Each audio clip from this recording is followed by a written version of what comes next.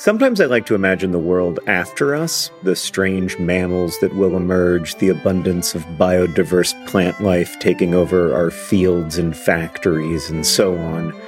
I don't think this world will be better. I maintain that we are the most interesting thing to happen on Earth, and there is real beauty and meaning in our curiosity and compassion, even as we also cause and witness so much suffering. But at any rate, there will be a world after us, after each of us. And that's why there's life insurance. It exists to provide a financial safety net to those who love and count on you. Policy Genius's technology makes it easy to compare life insurance quotes from America's top insurers in just a few clicks to find your lowest price. With Policy Genius, you can find life insurance policies that start at just $292 per year for $1 million of coverage. Some options offer same-day approval and avoid unnecessary medical exams. So save time and money and provide your family with a financial safety net using Policy Genius. Head to policygenius.com or click the link in the description to get your free life insurance quotes and see how much you could save. That's policygenius.com. Policy Genius, because there will be a world without us.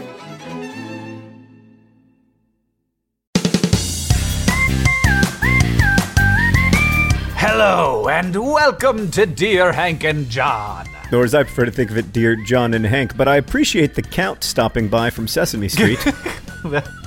It's a comedy podcast about death where two brothers, Hank and John Green, will give you some dubious advice, answer your questions, and bring you all the week's news from both Mars and AFC Wimbledon. Hi, John. How are you? You know the truth. Like, if we're going to be perfectly honest. Oh, God, no. I don't want to know the truth. Lie to me. Lie. Lie. I can't lie. I can't lie. Then you should ask me how I'm doing. Hank, I have had one of the most, emotionally, in terms of my professional life, just, emotionally up and down weeks I can remember. I've laughed. I've cried. I've had panic attacks, threw up from nervousness. It's just been up and down. It's been every which way but Sunday, as my mother used to say. By the way, that old phrase never made any sense to me. I don't really know what it means because Sunday isn't even a way, but it reminds me of something else. The answer to your question is that I'm doing really well right now, super well. Oh, good. But Great. I had some hard times in my past. But I just want to quickly tell you a story, which is that I used to always explain to my now 7-year-old son when somebody would say something that was just a weird euphemism or something that doesn't make sense if you are a literal translator of English, as most 4 and 5-year-olds are. I would just be like, Henry, that's an old saying. It's just an old saying, and here's what it means. And one time I was driving Henry back from picking up some kind of horrible, fast food dinner that I'm sure his mother would have not approved of.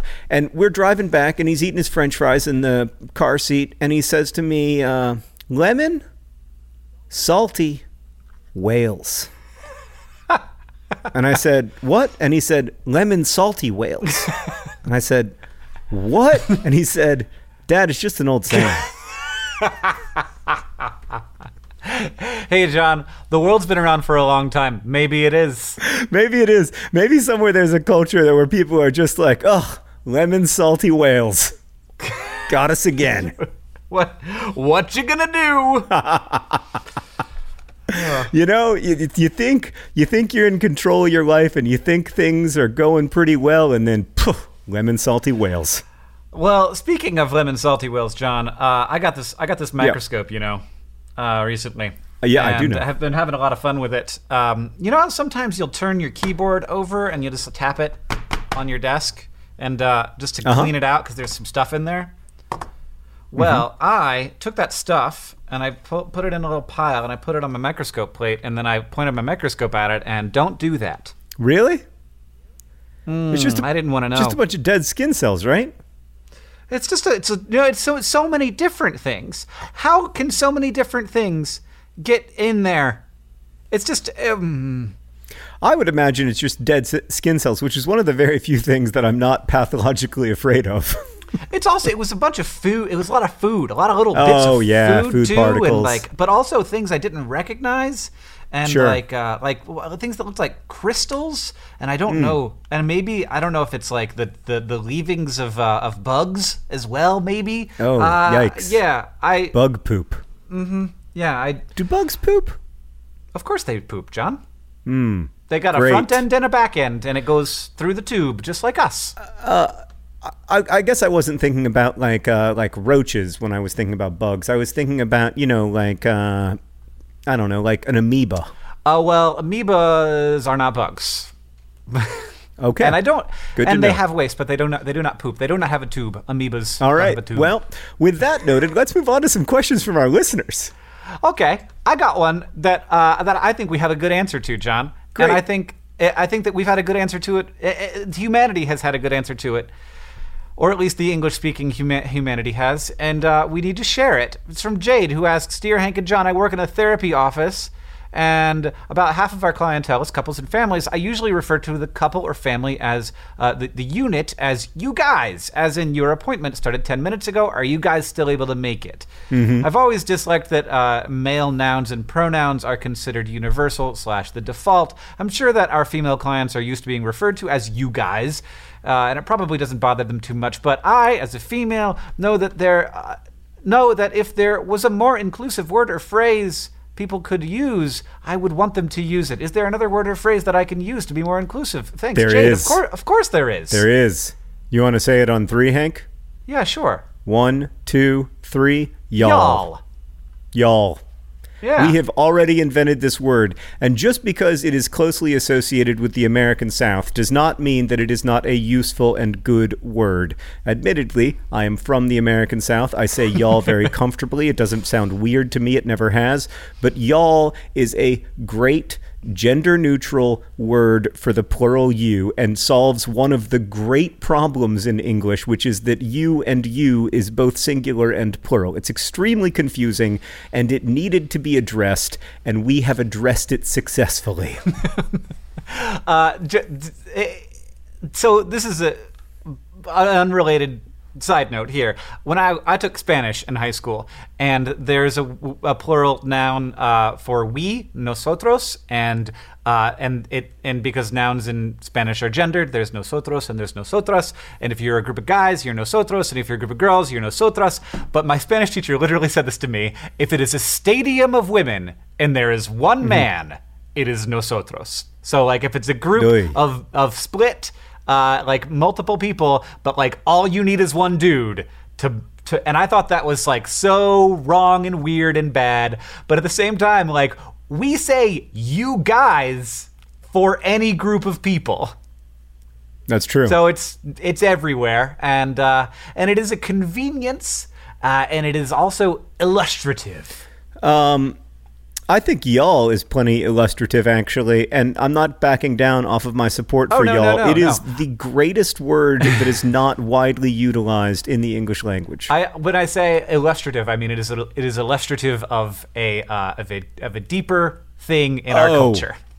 Oh yeah, no, it definitely is illustrative of that of a system. Yes. Quite. Yes. Quite. But Hank, I have another question, and it's very important. I'm sorry. I think we need to get to it. Mm-hmm. It's time sensitive. Okay. Okay. And it's a hard one. That's bad. That's bad news because these do take a while to get up. Dear John and Hank, I have the same name as Trump's new FBI director. I'm afraid the Russians will come after me. What do I do? My claim to fame is my name, Christopher Wray. I mean, Chris, there's an easy solution here, which is just like wait a couple weeks. Because he's not going to be the next director of the FBI, Chris. I mean, and even if he is, he's just going to get fired. Yeah, I mean, at most he'll be... It's not a job with a long lifespan. His best case scenario is director of the FBI for 14 hours. That's as good as it's going to get for Christopher Wray. So if you just hold on to your name, you're going to be fine. But that's not actually what I would recommend, because I also disagree with the premise of the question, because I would argue that the Russians are not going to be coming for Christopher Wray. I mean, I don't know.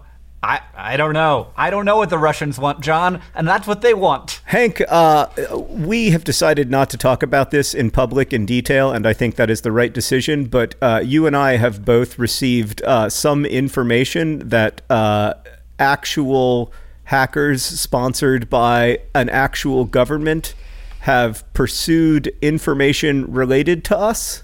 Yes, that's correct.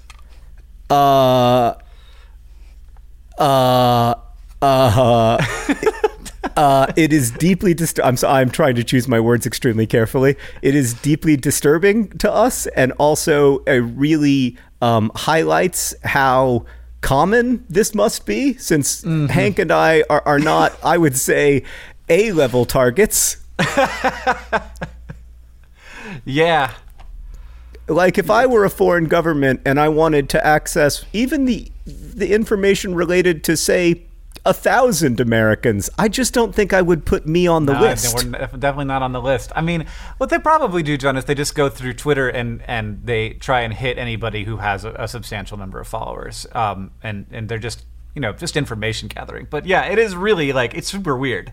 It's super weird to get that note. It's scary. I mean, there's no getting around it.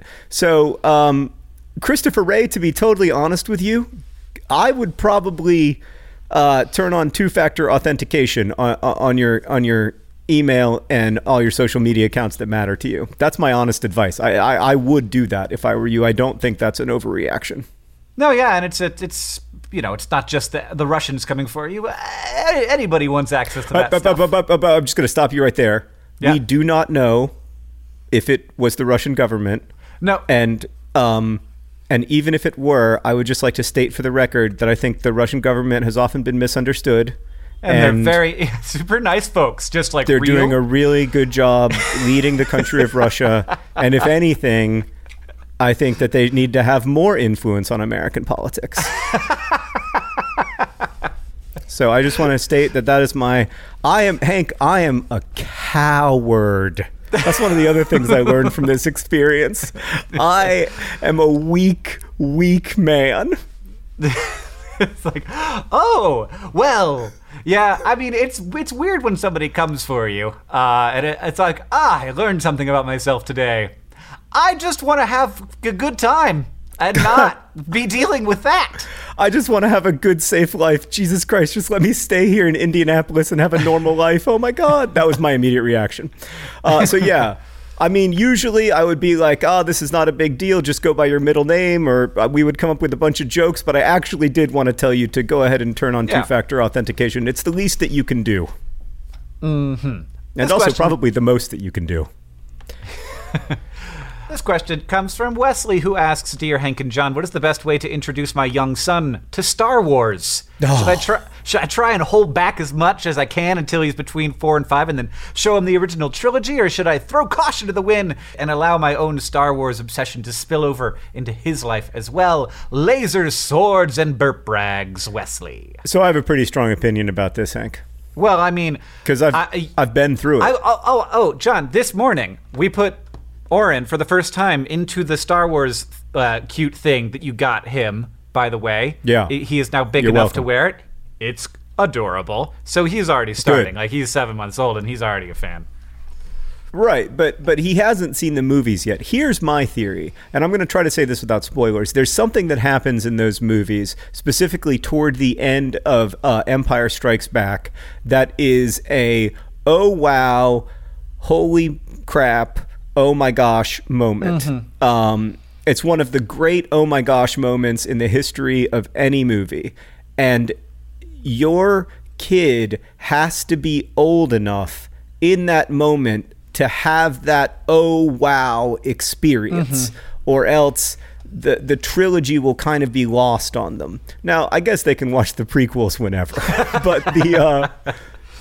but movies 4, 5, and 6, I think you have to get that oh wow moment. Now I have friends who showed who are big believers that the order should when you share it with your kids should be first movie 4, Star Wars: A New Hope, and then the prequels, and then movie 5, so you can get the full boom of that oh my gosh moment. But I think your kids have to be old enough to get that, and also kind of maybe old enough to be able to watch the not insignificant amount of violence.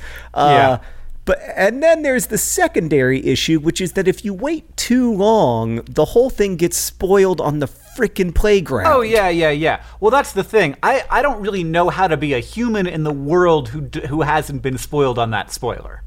I mean, you totally can be. There's lots of humans in the world who haven't been spoiled on that spoiler, but it is...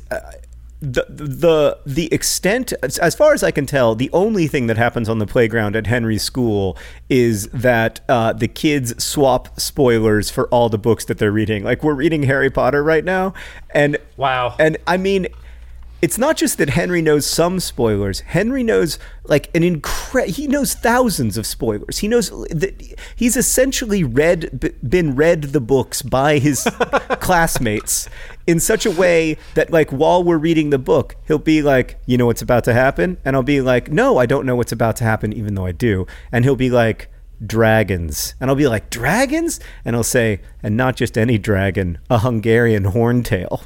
And I'll be like, my God. How? Wow. How? Well, that's kind of interesting. Like, I like the idea of people like telling these stories to each other in their own way. There's something nice, like, especially children, like they love the story so much they want to tell each other the story, and like it becomes, you know, and they get to practice their storytelling skills, and they get to entertain each other in that way. I kind of like that. And that, you know, that might be more important than, you know, getting that big oh my gosh moment, but maybe not. But Wesley, there's really good news for your specific situation, which is that if you want to save that the original trilogy, you can, because there is a lot of Star Wars stuff that doesn't have anything to do with the original trilogy. That's a very good point. Star Wars Clone Wars. Yeah, you can. There is so much kid-focused Star Wars stuff for you to show your children. Yeah, that's a great point, Hank. I mean, yeah, and you can save that. You can save the original trilogy for when they're old enough for that. On that front, I have to say there's a series of Star Wars kind of like middle grade and YA novels that have come out lately. One was written by Beth Revis, one by Adam Gidwitz. They're really good. So that might be something that you can share with them as well. Okay, Hank, this question comes from our old friend Anonymous, who writes, Dear John and Hank, I'm a 17-year-old gay girl living in a Middle Eastern country, and I am extremely privileged. I go to one of the best high schools in my city, and I live in a highly comfortable life surrounded by people who love and support me. My dilemma is, I still hate it here. I'm miserable living in this country, even though I have so much privilege. I feel stifled and depressed that I can't be who I am. I am so tired of having to be in the closet to everyone because I could actually go to jail for it. And I don't want to hate it. I feel like I have no right to hate where I live when I have such a comfortable life and other people are suffering so much more than I am, even in the same city, going to bad schools, barely enough to eat, and horrible health care. Is it okay that I'm not happy and dislike my country even after my life has been amazing here? Hope and Feathers, Anonymous. No, yeah, it's fine. That's fine. I mean, first of all, you can like some things about your life and about how your life is and about the privileges you've had, and also dislike other things. Yeah. About your life and about how you are being controlled and not allowed to be the way that you are. Yeah, I mean, that's an extreme form of oppression, to not be able to be yourself and to have forces that are larger than you saying that who you are is not okay, and that who you are is in fact illegal, which is what the government is telling you. And that's a very, very hard thing to hear. It's a dehumanizing thing to hear, and I don't think that there's the privileges that you've enjoyed in any way lessen or diminish that. Would it be harder to be the same person and having not enjoyed those privileges? Of course it would be, but that doesn't mean that your pain and your experience isn't real and isn't painful, because it certainly is. I mean, that sounds really, really difficult to me. I want to be really careful here not to out people, but I know people who are living in similar situations, and it is extremely difficult, even if you have all of the privileges in the world, all the structural privileges in the world, all the money in the world. It is extremely difficult to be told by your community and your government that who you are as a person is illegal and wrong and not fully human. I mean, those are incredibly difficult things to hear. Yeah, and I mean, there are also hopefully maybe ways to like things about your culture and about your traditions, while also really disliking that part of your country, of the thing that you are inevitably a part of. Like, it is, where you are will always be a part of you, and you can hate that thing, but hopefully still not hate everything about this other piece of your identity, which is your home. Yeah, but it's a very difficult thing, and I also don't want to. Yeah. I don't want to pretend that Hank or I can give you a clear answer on that. I can tell you that, as I hope you know, you're not alone in that, and that the struggle for justice and the struggle for accepting people as fully human, it's going to take a while. It's going to be difficult, but I think we see in human history causes for hope. So I hope that gets better for you. I hope that you're more comfortable with your life as time goes on. But I also want you to know that you shouldn't certainly be beating yourself up over feeling that pain, because it seems to me that pain is very real. This next question comes from Corey, who asks, Dear Hank and John, so as a 14, soon-to-be 15-year-old, my hormones and my genetics make it so that a good amount of acne tends to appear on my face. At the same time, hair tends to sprout from my face as well. Not wanting to go through the commitment of growing a full beard, also, let me be frank, you probably can't. I have to, on multiple occasions, shave my face, but with said acne, it can be very difficult to do that without cutting my face. So I ask whether it would be better just to wait till I'm done with the whole puberty thing, or is there some magical trick to not cutting your face?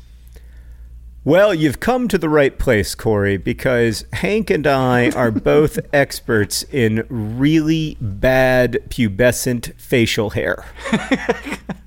And also, a fair amount of, though certainly not the worst acne that has ever happened, which is can be a really difficult and painful thing.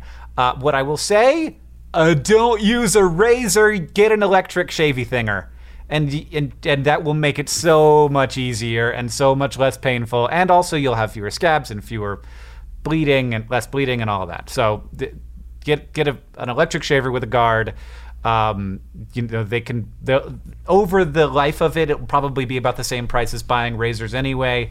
And if you can't afford that, then ask your parents to help you with this thing that is difficult. And hopefully they will and can. Yeah, I totally disagree with your advice. What? I do. I don't. I mean, you're wrong. So, Hank, unlike you, I went to boarding school for high school. And also I hit puberty very late, which meant that I experienced, like most of my puberty-related learning from my peers. There are parts of that I can recommend. There are many parts that I can say are not the best. And one of the ones that isn't the best is that my 10th grade girlfriend, Fran, taught me how to shave because she'd become fed up with what she referred to as my Fisher-Price, my first mustache. A joke that, like several other jokes Fran used, I have stolen, I think, twice in 2 different novels because I liked it so much. So shout out to Fran. who these days is doing amazing work on behalf of LGBTQ youth all over the country, and had a huge role in getting marriage equality, the law of the land here in the United States. She's an amazing person. But the point is that she taught me how to shave, and I would say that maybe is not her number one area of expertise, but I have stuck with the Fran method for shaving ever since. I know of no other method. I mean, how is this helpful? It sounds to me like you've made a huge mistake. Hank, every single time I shave, even now as a 39-year-old person, I hear Fran's voice explaining to me how to do it. And I'll tell you, the Fran way of shaving, which is to always shave with the grain, even though it leads to a less close shave, does result in significantly fewer cuts on pimples. So that is my advice, is the Fran way of shaving. Just don't go against the grain. Let yourself not have the cleanest possible shave, and then you're less likely to burst those pimples. Agreed, but you will be even less likely if you get an electric shaver with a guard and use that, which is basically designed for zero irritation at all. I mean, I've never even heard of an electric shaver, so this is complete news to me. Also, I will suggest just Google how to safely shave with acne, and I watched a little bit of this video that this guy made. His name is Brian, and it seemed like good advice. And I wish that I had YouTube videos to Google and podcasts to ask questions to when I was shaving around my terrible spots. Okay, I just want to say one thing here, Hank, which is that anybody who ever asks us any question should just go to Google. Dear Google, I have the same name as Trump's new FBI director. Yeah, it's going to get a way better answer. Oh, God. Okay, Hank, let's move on to a question from Marie, who writes, "Dear Hank, and last but not least, John." That's honestly, that's worse. I know that means but actually least. It always does. The only time it doesn't mean last but not least is when it's like a bunch of people are being introduced.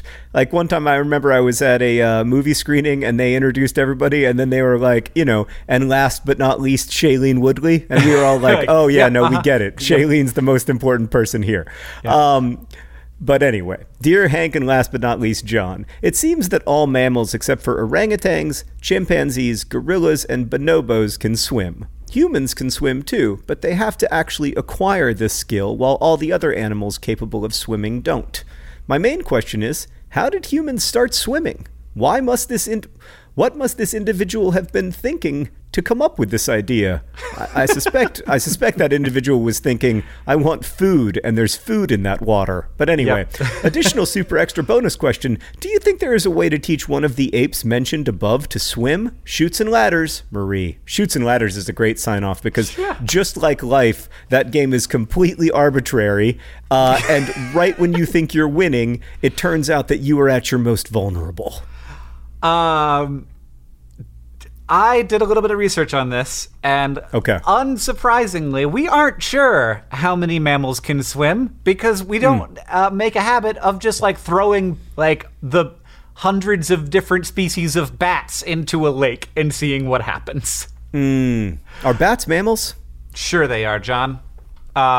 I'm pretty sure that there are a number of mammals that cannot swim. Armadillos, for example, don't do well in water, as you might expect. They're covered in heavy not bony plates, but heavy keratinous plates, and they don't have much ability to move their arms, so they just sink.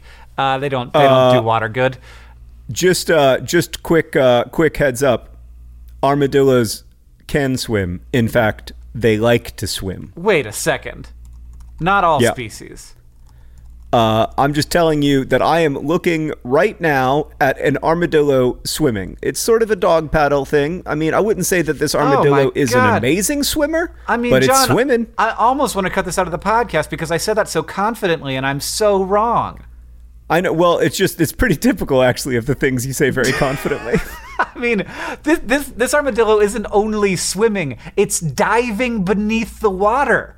And I would argue this armadillo is actually a better swimmer than I am. It's amazing. Can you think of another mammal that might not like to swim that I can provide a YouTube video providing evidence otherwise? I mean, there's a picture here of an armadillo competing against human swimmers. I believe it's photoshopped. Probably photoshopped. But if I say it confidently enough, then we got it. I'd have to come in and correct you and be like, actually, Hank, an armadillo once won a silver medal at the Olympics in the 200-meter fly. His name was Dan. I read an article that was like armadillos can't swim, and I was lied to. Hey, Hank, quick question. Yeah. What other mammals do you think can't swim? I don't know. But like, I know that we don't just go around throwing animals into lakes. But okay, I will also tell you that like chimpanzees and orangutans can swim. I don't know about these other primates listed, but they can. It turns out swimming is a thing, but like it is interesting that humans do have to learn to swim, and I'm curious whether that is the case for these primates as well. Like maybe not all chimpanzees can swim, but I don't know the answer. Oh my God, I am watching a video of a chimpanzee swimming, and it is the cutest thing I have ever seen in my entire life.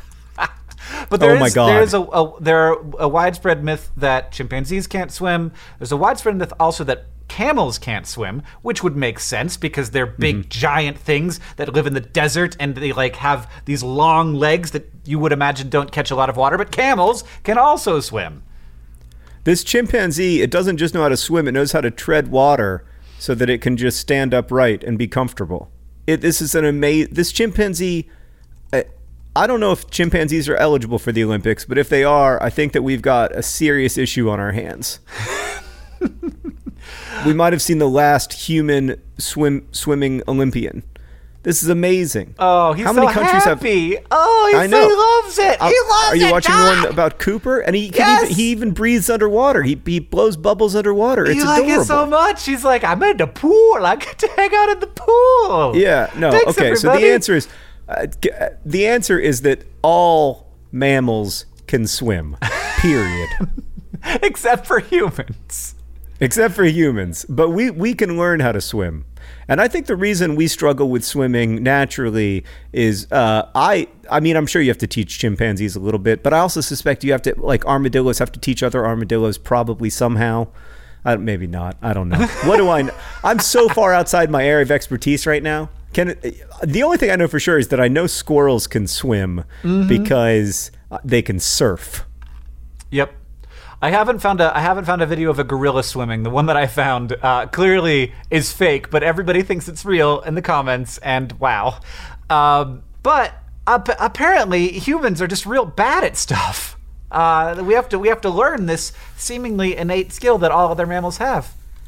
But I think to get to the point of how did we learn it, I mean, there's so much food in the ocean, and a lot of the earliest human, a lot of successful early human communities lived near water. Yeah. Either near a river or near an ocean. And at some point, like, wading just becomes not that great. I would also argue, though, that, like, based on watching my kids, like, you sort of learn to swim from learning, but you mostly learn to swim from being in the water. You just do it and you're like, I'm catching on here. Yeah. You start out with the doggy paddling and then you just kind of go from there. This question comes from Helen, who asks, Dear Hank and John, I just got a voicemail on my phone that was not addressed to me. The message seemed important and urgent even. My question to you is whether I should call back and tell them that I'm not the person they intended to call. Helen, of course you should. Helen? If it's urgent, at least in the text. 2 notes. 1, how could you send us this email and not tell us what the freaking urgent news is? Yeah, now I'm stressed out. Yeah. Well, yeah. How urgent was it? Was it like I'm at the hospital? My baby. Did Helen leave her phone number? You know, Helen did not leave her phone number for us. She John. did not leave her phone number. Oh my God. You got to do it. You got to call. You got to at least text. Obviously, you have to call, but we have a problem now, Hank. Helen had a problem, which is that she didn't know that she had to call to let the person know that they were leaving the voicemail on the wrong phone. But now you and I have a problem, which is that I don't know what the content of that urgent news was, and until I do, I am going to worry that it was something horrible. Well, I mean, it's almost certainly something like some business thing or like taxes or something.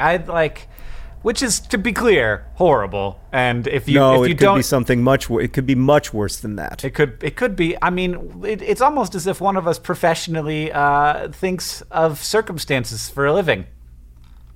Oh, dramatic circumstances. It could. Helen, I'm going to need a follow-up. I need to know that everything turned out all right, or I'm not going to be able to close the loop on that one, and it's just going to make me miserable. So, Helen, please reach back out to us. Tell me that you're a regular listener to the pod, not somebody who just dipped in because you needed advice. I can't imagine anybody comes here for actual advice, though. Please tell me it all worked out okay. But yes, if somebody leaves, I guess maybe you can text them. I can see how somebody might do that as a way of trying to like get you to call back, and then maybe it's a phishing thing. So you got to be careful about phishing, obviously, in every situation these days. But if it seemed honest, I would worry about it.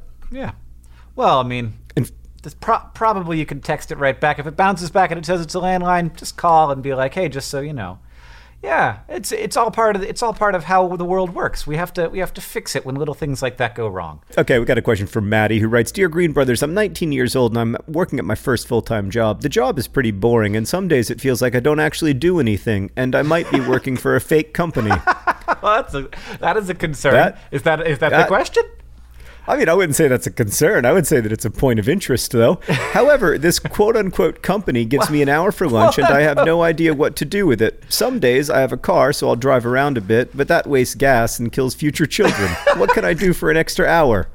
Oh, my God. Touch not the cat without a glove, Maddie, which is good life advice. I don't know if there's anything else to that quote. Like, I don't know if it's from Shakespeare or something. No, but it's from her clan, from Clan Chattan, which is the clan of the cats. It's the Scottish clan motto, which means don't mess with us or we'll get you back harder, basically, is what she says in the PS here. Sweet. Yeah. Sweet. Yeah. I want to have a clan motto. Seriously, Hank, right? why don't we have a clan motto? Because we're Irish, John. Oh yeah, I forgot about that. Yeah, it's terrible. Oh, terrible boy, news. you know, somewhere our great grandfathers are like standing up out of the grave, screaming at us for saying that we wanted to be Scottish.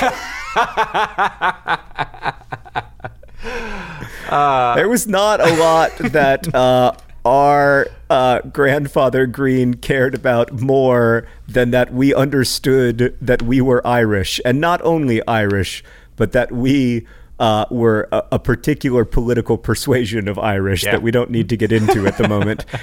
Hank, Maddie is working for a fake company that gives her an hour for lunch. Isn't it possible, Maddie, that you're just working for a company that isn't doing a lot of business at the moment, and that they're giving you an hour for lunch because that's what any normal employer would do? Yeah, an hour for lunch isn't super uncommon. And it shouldn't be. Jeez. I mean, I've definitely not gotten an hour for lunch but I mean, like, I can't, like, what do you do for a normal hour? You have a phone, right? Like, is there Wi-Fi? Because I think bring a book bring a book. You know, John, when I worked at Walmart, I would like take books from Walmart and read them and then return them to the shelves. Yeah, no, that works. I mean, there's no reason you can't do that. So if you're in a place where there are books, just take existing books, read them, and return them to the shelves. Otherwise, go to your local public library, get a book, and enjoy that hour of reading per day as kind of a relaxation. Although it sounds like potentially your job itself is pretty relaxing since there don't seem to be any customers. Well, yeah, I mean, I think you should definitely listen to podcasts. But yeah, you don't have to you don't usually have to leave during your lunch break. Do they have, there should be a place where you can go during that time and sit around and listen to podcasts. Maybe they're like, Maddie, we're going to need you to leave for an hour for your lunch break. Right, because and then Maddie has to be like, okay. I'll see. And then she has to leave, and that's when they launder the money. Because they're packing up the drugs? No, they're laundering the money. Right, They're remaking the receipts. There was a store in Lincoln Square in Chicago where I lived for many years, and we were all pretty sure that it was a front for something, and we would always make a joke about it. We'd always be like, there's nobody ever in that place. It must be a front for something. And then one day the FBI came, and it was a front for something. That's great. That happened in Mom and Dad's town, too. It was like this hot dog place, and it turned out that they were having high-stakes gambling in the back. Oh, yeah, I remember that. No, this was a straight money laundering operation. It was straight laundering of drug money. Mm-hmm. Wow. And they were saying that they, were a wildly popular business, and there was literally never anyone in there. And when you would go in there, the service you got was exceptionally weird and poor.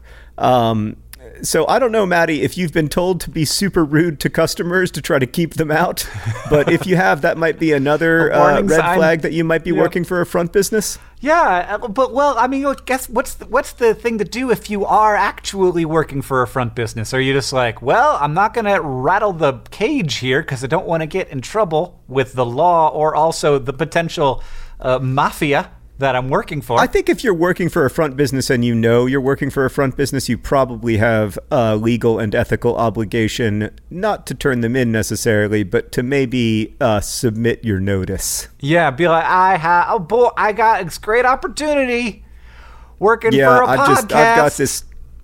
By the way, if you need an excuse, just tell them that you're coming to work for us. Or no, just say hey, Mafia boss, my podcast got really big, so I'm doing that full time now. And they'll be like, what is that? And they're like, it's an internet thing, don't worry about it. Yeah, and then they'll be like, you need some protection for that podcast? And you'll be like, no, I don't think so. And then the next week, not really sure that's how it works. Your podcast is going to be destroyed. And you'll be like, oh, yeah, it's going to throw a window now right I've got to through pay your protection podcast. money for my podcast. Wow, I just said throw a window through your podcast, which is not really what I meant, but also bad. Like, you don't want someone to throw a window through your window. Yeah, that's worse than a brick. Very bad. Much worse than a brick. That's double the glass. Yeah. So much broken glass to clean up, if nothing else. And maybe it was a double-paned window that they threw through your window. We need a podcast mafia. It's a great business idea, Hank. Like, the number one thing that podcasts are missing right now is an organized crime syndicate that extracts value out of podcasts. It's good. If anybody can do, don't you think that it would be us? I mean, we don't have a strong criminal past, but we do have a strong past of organizing creators around certain goals, and this would just be organizing creators around the goals of not getting your podcast destroyed by Hank and John Green. Well, John, this podcast, of course, is in fact brought to you by the Podcast Mafia. Yep. The Podcast Mafia already exists. We're just very secret about it because we don't want anyone to know that's how we make the majority of our money. I mean, if you're in the mafia, Hank, you don't brag about being in the mafia all the time. You just make jokes like, ha ha ha ha. Ha ha ha ha ha ha. Today's podcast is also brought to you by our Irish grandfather. Definitely in favor of the unification of Ireland. Today's podcast is also brought to you by the word y'all. The word y'all. It's the best plural you. And lastly, this podcast is brought to you by that big oh my gosh moment in the second Star Wars movie. That big oh my gosh moment. I'm sorry, you're my what now? This episode of Dear Hank and John is brought to you by ZocDoc. Look, there are, I think it's fair to say, some imperfections in the American healthcare system, but there are ways that it actually has recently gotten easier. I don't compromise on a lot of things, but I do not love feeling like I can't find the right doctor for me. And I've gotten very lucky that I have found some good doctors for me. When it comes to your health, there shouldn't be compromise. Don't go back to that one doctor who uses your appointment to catch up on the latest headlines / their family group chat / their crossword puzzles just because they're available right now or they happen to take your insurance. Instead, you don't have to keep going back to a doctor who you don't like. You can check out ZocDoc, a place where you can find and book doctors who make you feel comfortable, who listen to you, who prioritize your health, and you can search by location, availability, and insurance type. So literally no compromises, because with ZocDoc, you've got more options than you think. ZocDoc is a free app and website where you can search and compare highly rated in-network doctors near you and instantly book appointments with them online. Once you find the doc you want, you can book them immediately. No more phone calls and waiting on hold with a receptionist. We don't have time for this anymore. and these doctors all have verified reviews from actual, real patients, booking appointments with tens of thousands of top-rated, patient-reviewed, credible doctors and specialists. The typical wait time to see a doctor booked on ZocDoc is between 24 and 72 hours. That's it. You can even sometimes score same-day appointments. Go to ZocDoc.com/DearHank and download the ZocDoc app for free. Then you can book a top-rated doctor today. That's ZocDoc.com/DearHank. ZocDoc.com/DearHank. Every time I know it's coming, and I'm like, I'm going to have to say ZocDoc.com right now, aren't I? And then I do. I'm getting good at it, everybody. ZocDoc.com.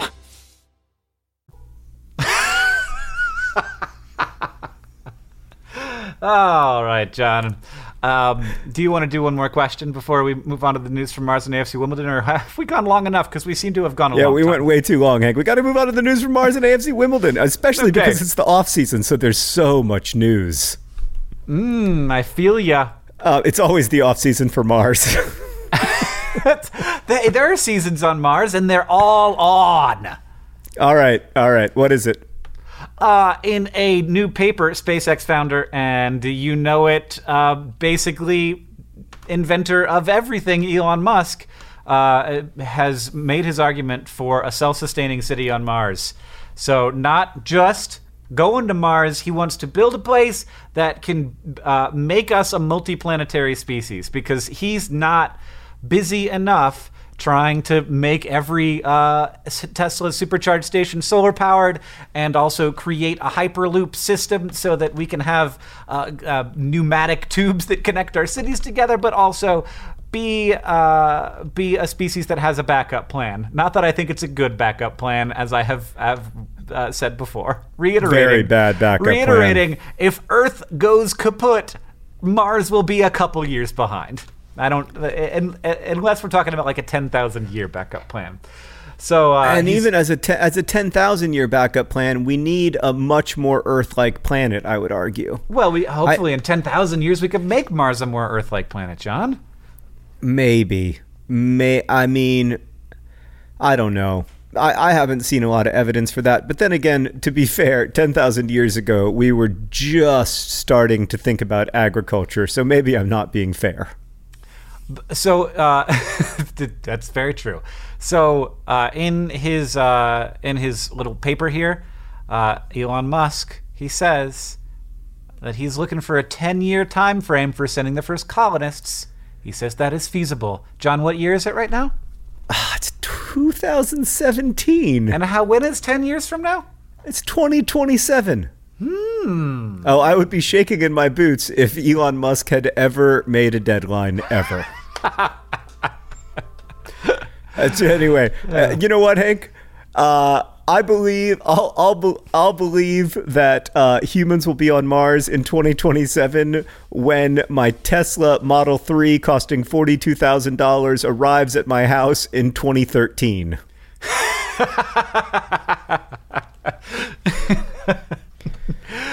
Elon Musk says there is a huge amount of risk. It's going to cost a lot. There's a good chance we will not succeed, but we're going to do our best to try and make as much progress as possible.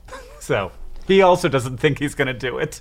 Yeah, I mean, I appreciate his honesty. The news from AFC Wimbledon is, as always, it's complex. Hank, you know, the biggest dream for most AFC Wimbledon supporters, aside from getting back into the Football League, is to be back in Wimbledon. Right now, they play in Kingston at Kings Meadow. They want to build their own stadium. They want to be back in Wimbledon at Plough Lane, or across the street from the historic Plough Lane. And there is a plan to do that. And everything is lined up. The financing is lined up. Everything has been agreed to. The plans have been agreed to. It's just now there is one more hurdle to jump over, which is that some people are saying that the Greyhound Stadium that will be demolished to make room for Plough Lane, which is a Greyhound racing stadium, and not, I have to say, just being perfectly honest, a particularly beautiful one, should be listed as a historic place in England, which would make it impossible to ever do anything to it. You know, like how Westminster Abbey is a historic place, so you can't tear down Westminster Abbey and build something else on its place, which is a lovely idea. I don't feel the same way about Greyhound stadiums myself, but that decision was delayed by the election. Before snap elections, no decisions can be made within 6 weeks before an election, so as not to use the political process to affect outcomes, which is a good rule, I think, but an annoying one in this case. And the instability that resulted from the strangeness of the vote has left the whole affair a little bit up in the air. So we don't know quite where it stands, and we don't know quite when it will be decided, and we don't know quite what will be decided. That appears to be the last